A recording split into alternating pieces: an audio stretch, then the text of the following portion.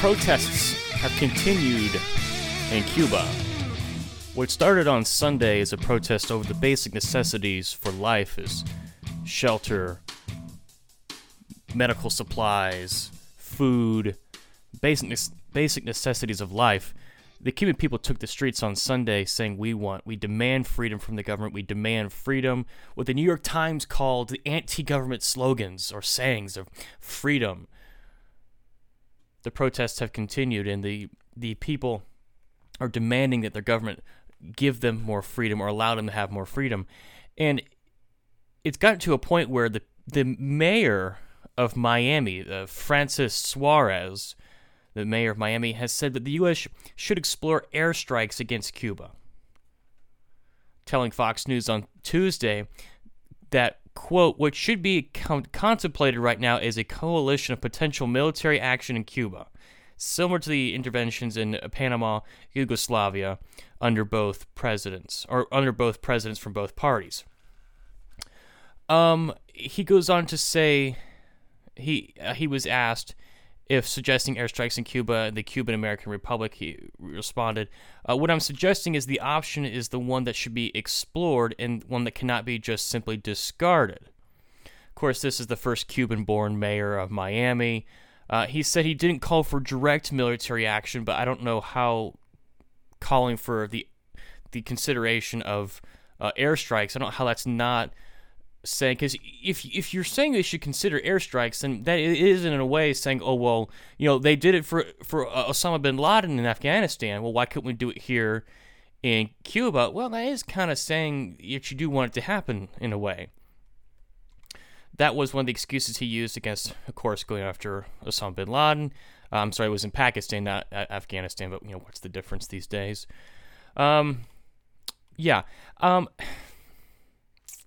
I don't see how lobbing missiles at a war-torn, socialistic wasteland that is Cuba, I don't see how that's a good idea. Because I know that the U.S. has very, very good, very capable missiles that they can fire at particular targets.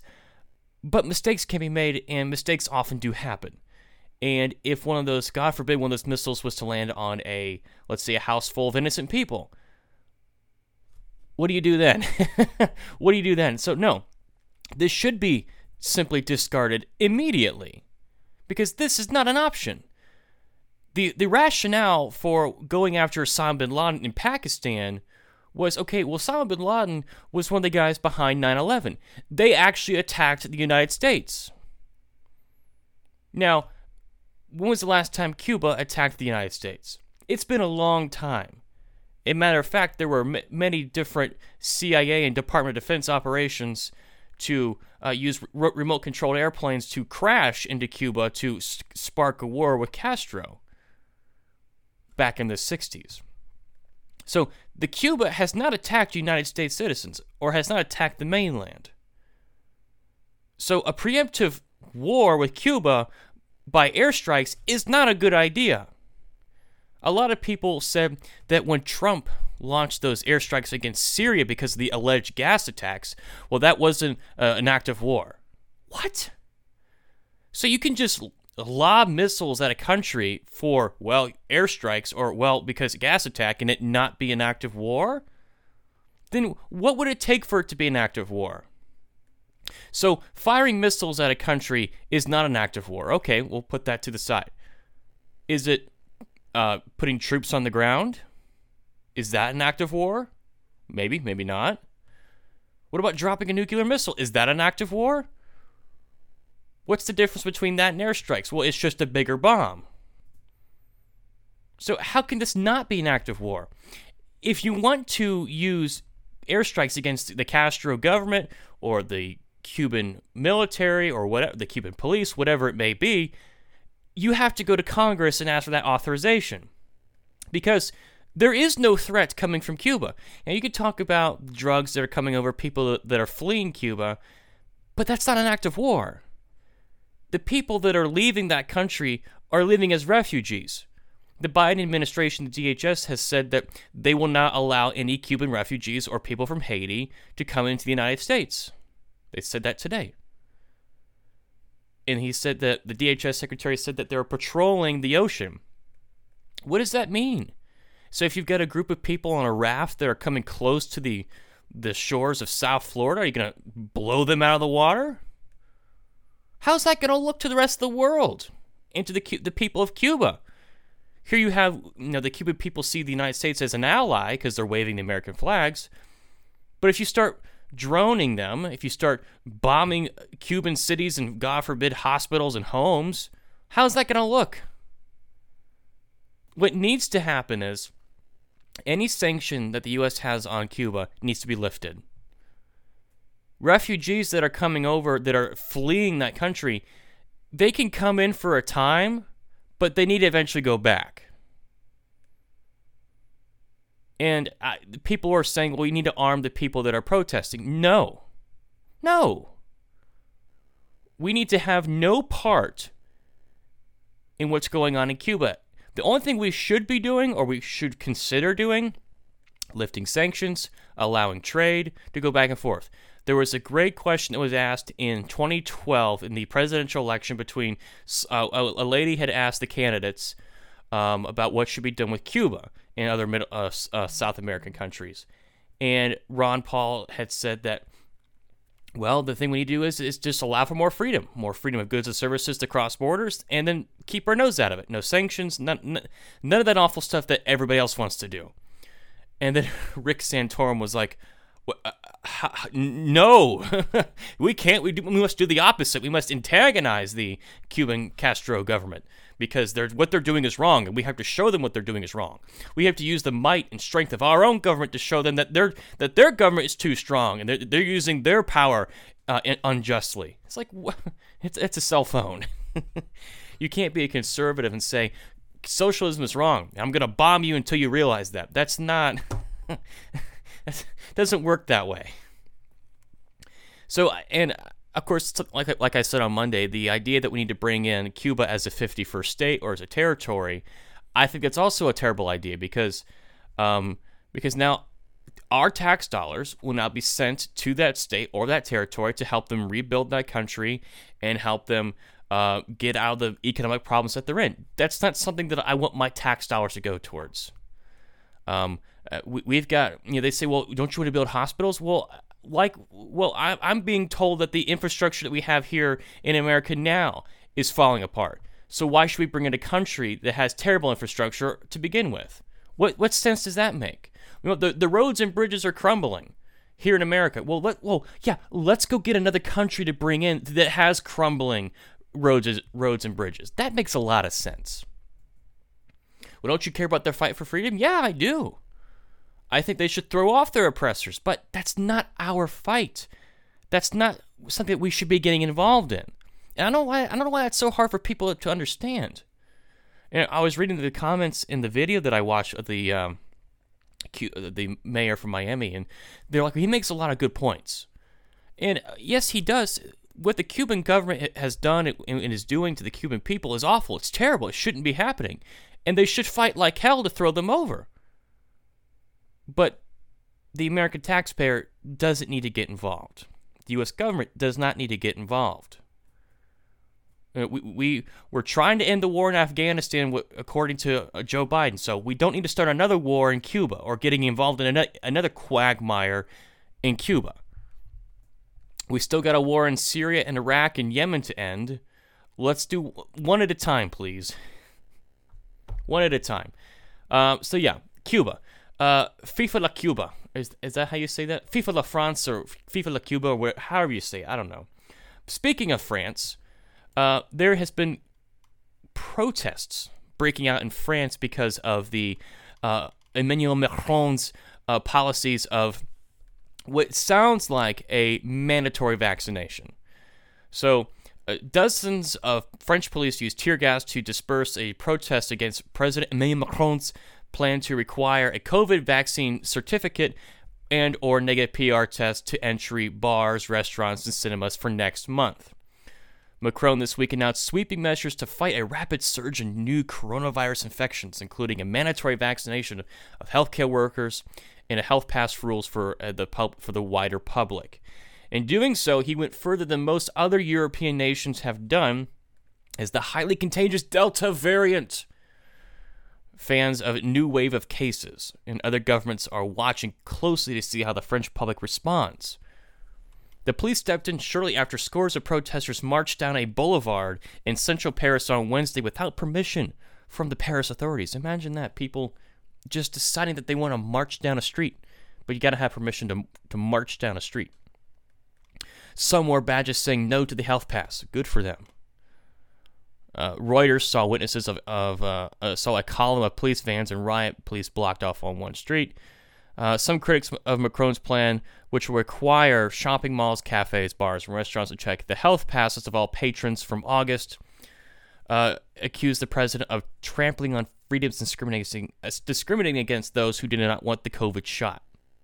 So I don't know if I've been to France once. I was there for several days, and if you've ever been to France, or if you know anything about France, if you know anybody that's been to France, you will know that the French love to go to restaurants, cafes, sit outside, drink coffee, wine, whatever, during the day or at night. That's what they do.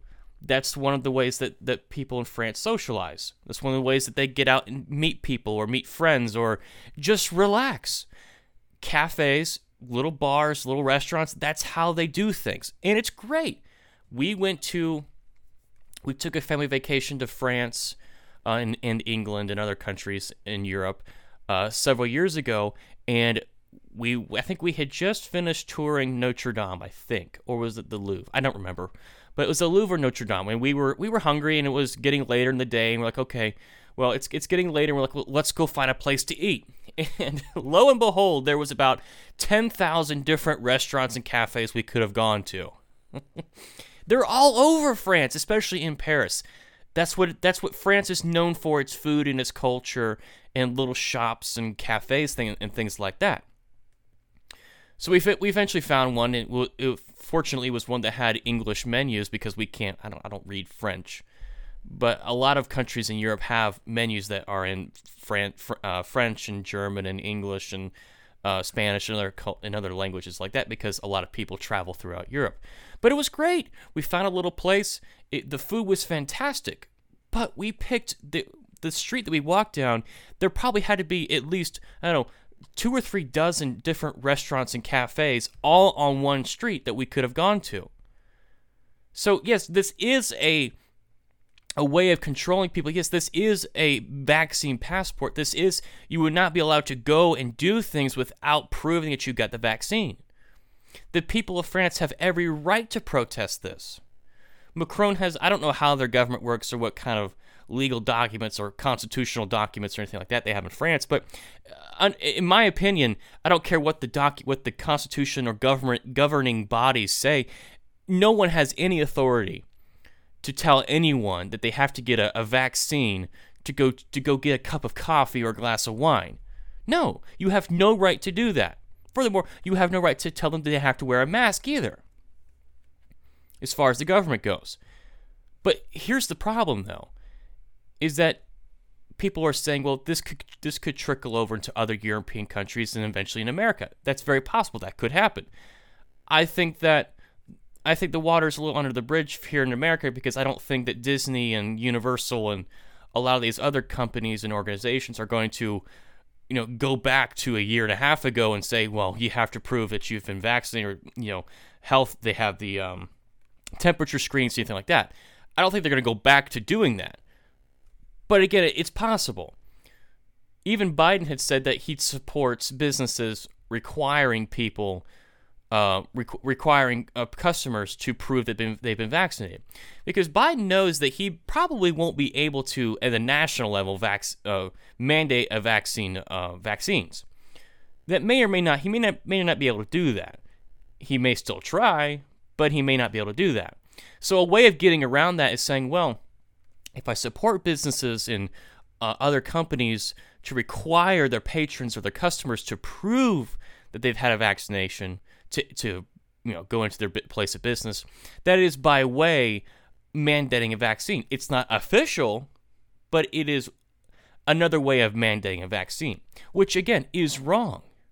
You could make the private property, private business all you want, but you can't. This has never been done before. This really hasn't been done before here in America. You can't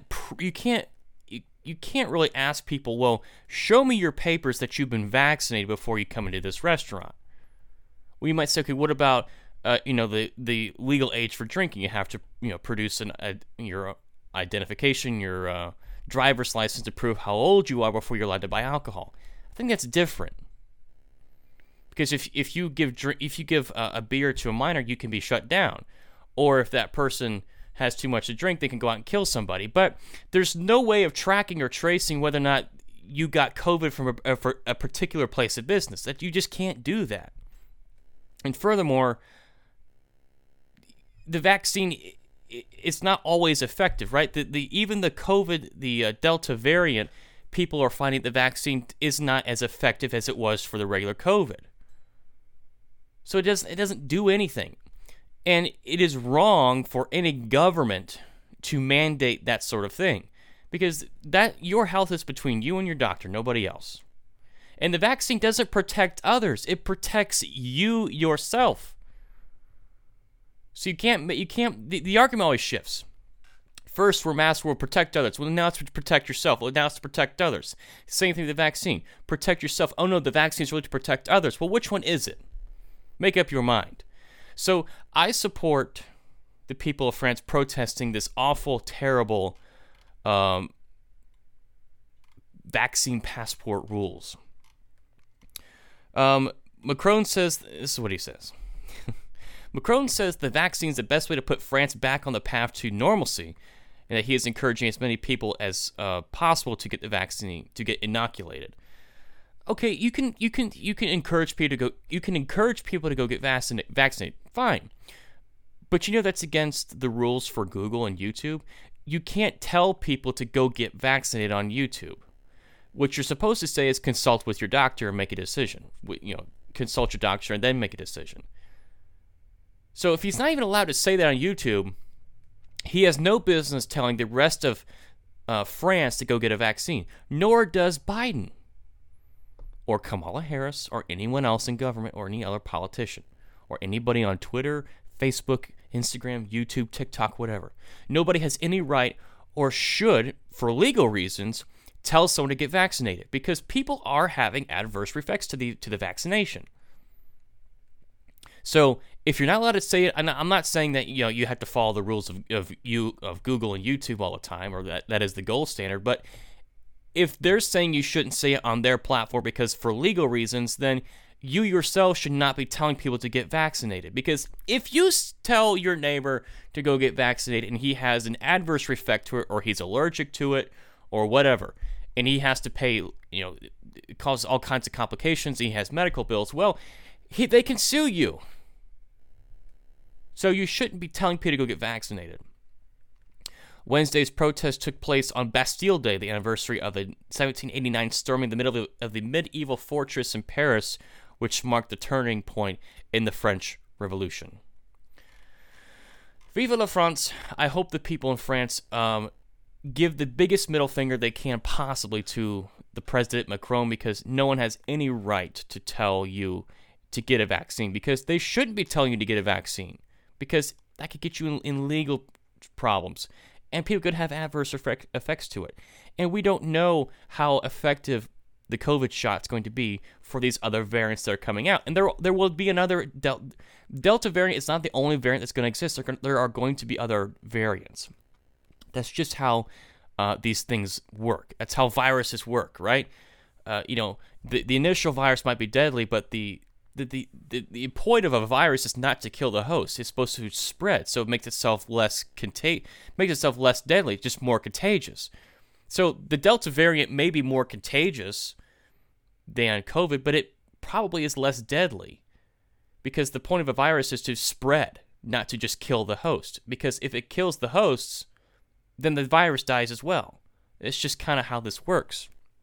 So, but again, if you want to get the vaccine, talk to your doctor. Don't take advice from me. Certainly don't take advice from presidents, senators, congressmen, influencers on the internets, or God forbid the TV doctors. Don't take advice from them. Go talk to your doctor, and the two of you make a decision on what you should do. Let's see. George W. Bush. Oof. George W. Bush is in the news yet again for reasons that are, I don't know, that are interesting. Because, well, not interesting, but that are kind of ironic, if you will. Because, as everybody knows by now, if you've been listening to the show and the Standing Brothers show, that Biden is wanting to end the war in Afghanistan, and I have laid out on numerous occasions and in past episodes on how I don't think it's actually going to happen. Yes, some troops might be removed, but there will always be a U.S. presence in that country, whether it's Special Operations, CIA, whatever. There will always be some kind of U.S. presence in that country forever, until you get an actual president in there that says, we're ending the CIA, DOD, covert operations. We're taking all the contractors out of the of Afghanistan. So Biden has been removing some U.S. troops from Afghanistan. It's been slow. I believe they have had to push back the Trump withdrawal date, and even the withdrawal date of September 11th. I believe that they've also had to push back. That was the new one that they put in place just a few months ago. Lots of people on the right, especially the neocons and the neo-liberals, have all blasted Biden for trying to end the war in Afghanistan. They say this is a horrible move. What about the Afghani women who will be brutalized by the Taliban? Yet they say nothing about the young boys, the young boys of Afghanistan who are being brutalized and raped by the Afghani men in Afghanistan, the Bachabazi. No one says anything about that. But yet we're all supposed to just care about the Taliban, and they'll be taking over the country. And I think it was it not Rumsfeld? It was another one of those Bush era neocons who worked in the Bush White House, who had said that this is a terrible mistake that we are making. And now even the man himself, George W. Bush, is coming out and saying that there is warning of consequences of the U.S. Withdrawal of troops from Afghanistan as the United States marked a major milestone this week with the departure of the last commander in the country. So for those of you who don't know, Bush started the war in Afghanistan on complete lies. We don't have to go all into that again. But he's the one that started this war, and as you have noticed, it lasted through the rest of his presidency, all 8 years of Obama's presidency, all 4 years of Trump's presidency, and now the year and a half into Biden's administration. So it's lasted that long, and he is now saying that there will be warning of significant consequences. Here's his quote. I think it is, because I think the consequences are going to be unbelievably bad. I'm sad, Bush said when he was asked if it was a mistake to withdraw troops during an interview with some German news network. Laura and I spent a lot of time with the Afghan women, and they're scared, and I think about the interpreters and all the people that helped not just U.S. troops, but NATO troops, and it seems like they're going to just be left behind to be slaughtered by these very brutal people. It breaks my heart. It's unbelievable how that society has changed from the brutality of the Taliban. All of a sudden, sadly, I'm afraid Afghani women and girls are going to suffer unspeakable harm, he said. I don't take you seriously. I really don't take you seriously, because you started not one but two wars of choice after 9/11. Saddam Hussein did not attack the United States. The million people that died in Iraq had nothing to do with 9/11. Nor did the thousands and thousands of people that died in Afghanistan had anything to do with 9/11. If you wanted to go after Osama bin Laden and Dick Cheney and the people that were involved in 9/11, you could have done that very easily. You could have gotten Osama bin Laden long before 9/11. But you chose to start a war of choice in Iraq and Afghanistan that led to over 1 million deaths in both countries. People that should not have died. Wars that were fought that should not have been fought. Thousands, almost 10,000 Americans died in both of these wars and are still dying to this day. 22 soldiers that have come home, veterans, kill themselves every day because of these wars. Not to mention the financial costs of these wars that we're still paying the price of. Not to mention that, well, because of the wars in Afghanistan and Iraq and Syria, we now have groups like ISIS, who are not as big and prevalent now, but there's another problem we had to solve. You've got Syria that's been thrown into a civil war because of the destabilization of these regions. Now we have greater problems with Iran because, well, in the 90s, when we took the side of Iran over Iraq, that only emboldened Iran. So you see the problems here. So I don't take this man seriously. I don't think, now he could be, I think he's a very good actor when he says these things, but I don't take him seriously because if you were willing to start a war of choice that killed over 1 million people, what difference does it make at this point? What difference does it make? You are so indifferent to human life because of what you have done in the past, what you did, what your father did, what Clinton did, all of you. You are so indifferent to human life. I don't take you seriously when you talk about the Afghani women will be brutalized by the Taliban. Really? The government that you have propped up does the same thing to young boys, but you say nothing about that. You know, all you people were friends with Jeffrey Epstein and the people in Hollywood that brutalize and rape people in Americans in Hollywood and young women and young men that are forced to do things to get roles in movies and TV shows. Nah, you don't care about them. You are indifferent to human life. And does anybody at this point take anything that George W. Bush says seriously? Why is anybody taking foreign policy advice from this man? Everybody now regards the war in Iraq as the biggest fat mistake ever. Even some neocon Republicans will kind of admit in one way or another, yeah, we probably shouldn't have done that. It was a big mistake. You know, I see on the Tweety, people were saying, let me see if I can find this real quick because I want to get the quote exactly. I should have got this before, but you know, I'm not good at this stuff. Okay, here it is Kyle Kashuv, I think it's how you pronounce his last name. He says, we should stop letting libertarians define what conservatism is. Which is probably the stupidest, most ignorant thing I've ever heard anyone say, because it went from, libertarians, they don't have any power, why should we listen to them? And then conservatives will say, well, libertarians have too much power, we shouldn't let them define conservatism, or they've got too much control of the government. Well, which one is it? It's one or the other. To which Dave Smith responded by saying, as the largest, most powerful government in human history turns the war on terrorism inwards against right-wingers, the conservatives have finally grown a backbone and decided to take on libertarians. I wonder why you guys never conserve anything. Conservatism was killed by George W. Bush. It wasn't killed by libertarians or Democrats or anything like that. No, George W. Bush killed the conservative movement, killed the Republican Party. Why?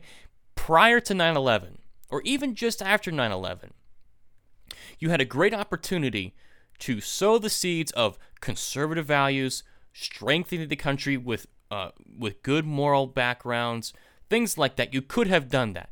But you decided to spend all of that political capital, all of those human lives over in the Middle East, in the sands of the Middle East.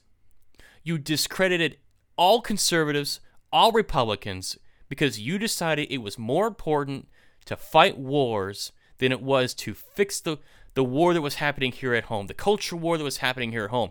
The conservatives, Republicans could have gotten ahead of the culture war that was coming from the left, from the progressives and the woke mob, because that's just before things got crazy with the wokeism and things like that. Could you imagine how the country could have been different if we hadn't gone over and done those things? Now, I'm not saying George W. Bush would have been a good president, or we wouldn't have had Obama, or Occupy Wall Street wouldn't have turned into, oh, well, we can't have the left and right fighting with each other. We got to have the fighting against each other. I'm not saying that none of that would have happened, but it probably could have stopped. It probably could have built an actual conservative base that wasn't about defending George W. Bush and defending the slaughtering of over 1 million people in the Middle East. It could have been, hey, we've got some great ideas on why the family's important. They'll tell you the family's important, but then they'll make excuses for going and droning weddings in the Middle East. So you can't take them seriously. So George W. Bush killed conservatism and killed the Republican Party. It wasn't libertarians. Here we have the largest government in all of human history to ever exist, the most powerful government to ever exist.